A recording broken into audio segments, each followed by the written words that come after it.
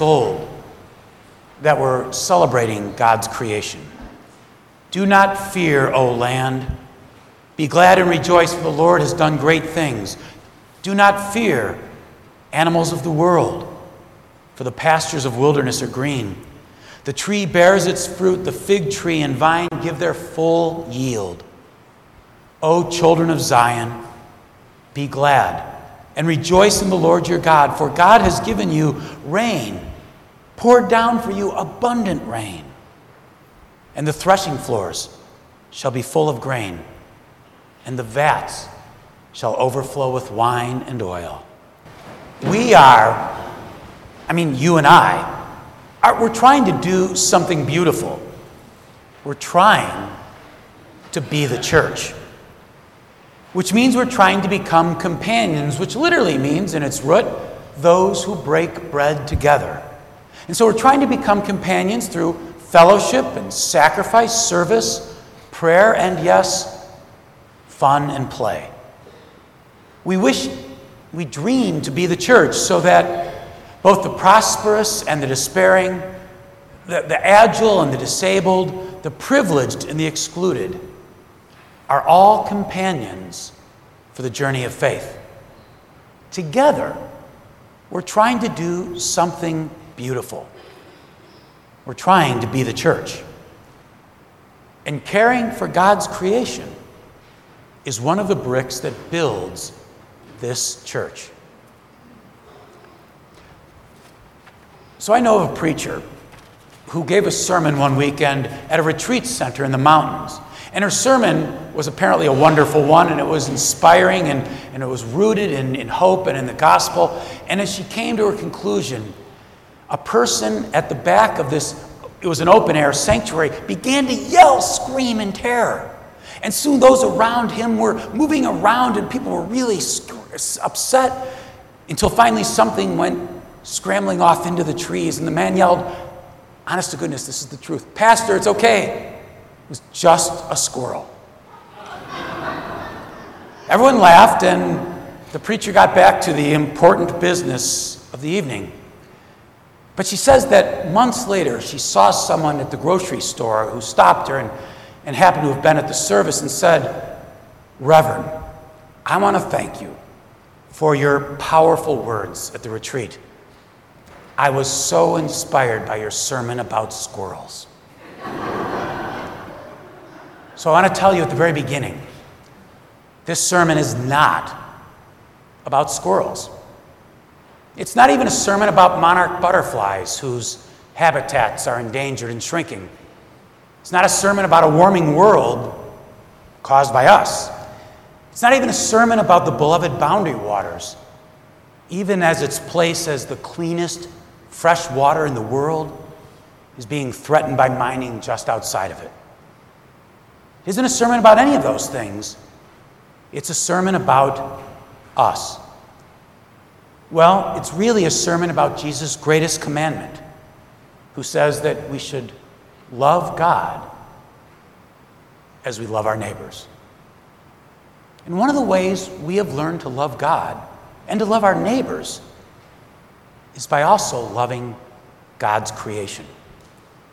We know this, but the environment is our home. It's yours, it's mine, and it's our neighbors, both those who are close and those who are far.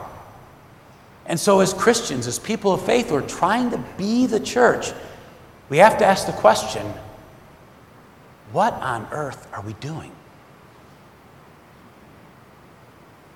One of my understandings of Christian stewardship is drawn from the root meaning of the word economics.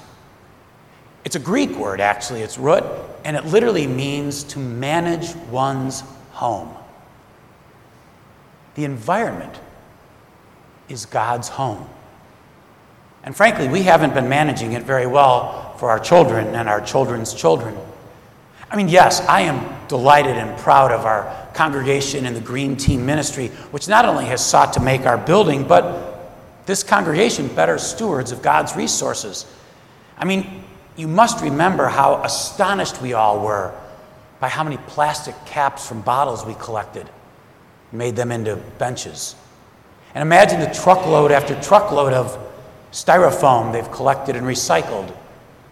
I also don't want you to forget our rummage sale, which has for almost, get this, 65 years, has filled the education building with lawnmowers that still mow lawns, with chairs that are sat in, books that are reread, clothes that are reused and enjoyed, as opposed to filling a landfill with old coffee makers and unwanted Christmas globes. I mean, think about it. That building twice a year for 65 years instead of going to a landfill. I always say that's recycling before recycling was hip. There are all kinds of ways to practice stewardship of God's creation. And since, remember, this is a sermon not about squirrels or the boundary waters, and since this is a sermon about the ways we love our neighbors, let's talk more about what that means. In the Gospels, the idea of loving your neighbor leads Jesus to tell the story of the Good Samaritan. Now, oddly enough, the parable of the Good Samaritan might be emblematic of what it means to care for our environment. You remember the story. The Good Samaritan was a stranger lying there injured. He saw the stranger lying there injured, but what the Good Samaritan did was remarkable. He did not turn away. The Good Samaritan was moved. I mean, his heart broke. And so the Good Samaritan also did something that was surprising. He challenged the rules of his world. He sacrificed. He showed mercy. And he became an agent in the man's healing. What the Good Samaritan did wasn't easy, but it was right. And it was born out of love. Remember that. It wasn't easy, but it was right. And it was born out of love. And I want to suggest to you that we have work to do on very concrete and real levels to love our neighbors. Some here have already changed the way they live. Some of you are teaching children new ways to live and teaching one another that individual actions matter. We can recycle more, drive less, turn off the water when we brush our teeth. Some of you are refusing to profit from the destruction of creation, like the boundary waters. And others are working on using renewable energy sources. However, if you wish to be inspired to act, or actually inspired to do more, then let me send you back to Jesus for a moment. Jesus did minister, of course, on an individual level to people. He gave a blind man sight. He helped a bent-over woman to stand up straight. But Jesus also cast a broader vision of the way the world could be. And he called it the kingdom of God. So yes, we should reduce our individual carbon footprints. We should insulate our homes. We should bike more and drive less. And we should look at our investments. But why? Because as Christians, not only do we love God's creation and remember that God called creation good, but we also love Jesus, who imagined a kingdom where we would love our neighbors as we love ourselves. And Jesus consistently told the disciples then and today, we can build it. And we have to. This is what I know. We can do all things through Christ who strengthens us. We can even love our neighbors enough to heal this planet we share with them. My friends, without a doubt, I believe the scientific consensus on climate change. We have harmed our ecosystem. The fish of the sea, the birds of the air, yes, maybe even the squirrels, but most definitely human beings, children of God, are already suffering as a result of that harm. Our deadline for the healing of the earth is fast upon us. And as much as I believe the science, I love science, I also believe in something else. I believe in God, our creator, redeemer, and sustainer, our source of hope, our peace, which passes all understanding.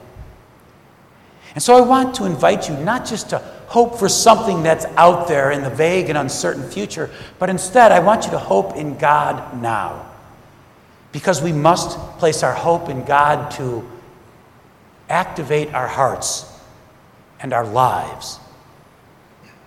And it means that we will align ourselves with God's purposes, with God's values, and with Jesus' vision of a kingdom governed by love. I hope in and believe in a God who hopes and believes that we will care for creation. But I want you to know, this is not a sermon about squirrels. It's not a sermon about the boundary waters. It's a sermon about loving God. It's a sermon about stewardship. And a good stewardship sermon is supposed to remind us, whatever time of the year we receive it, that the gifts, and they are gifts that you and I have been given, do not belong to us. The gifts that we have been blessed with are not ours to do whatever we want with them or simply to process into something else, but the gifts and the blessings we receive are a responsibility to care for them. I believe in the science, and I believe in the hope that God gives us. And this is what the hope might look like. It's an old rabbinical story. And it's short, and it says that there was a very wise person who heard that the end of the world was coming near. And when he heard that the end of the world was near, you know what he did? He went out into his garden and he planted a tree. The story is meant to be a statement of courage, of audacity, of hope. If we take seriously the part of what it means to be the church, if we take seriously that part which is to care for God's creation, then let us not only plant new trees as signs of hope, but we must lovingly tend to the ones we have already been given. Friends, let us be the church. Let us love God, let us love neighbor, and let us care for God's creation. Amen.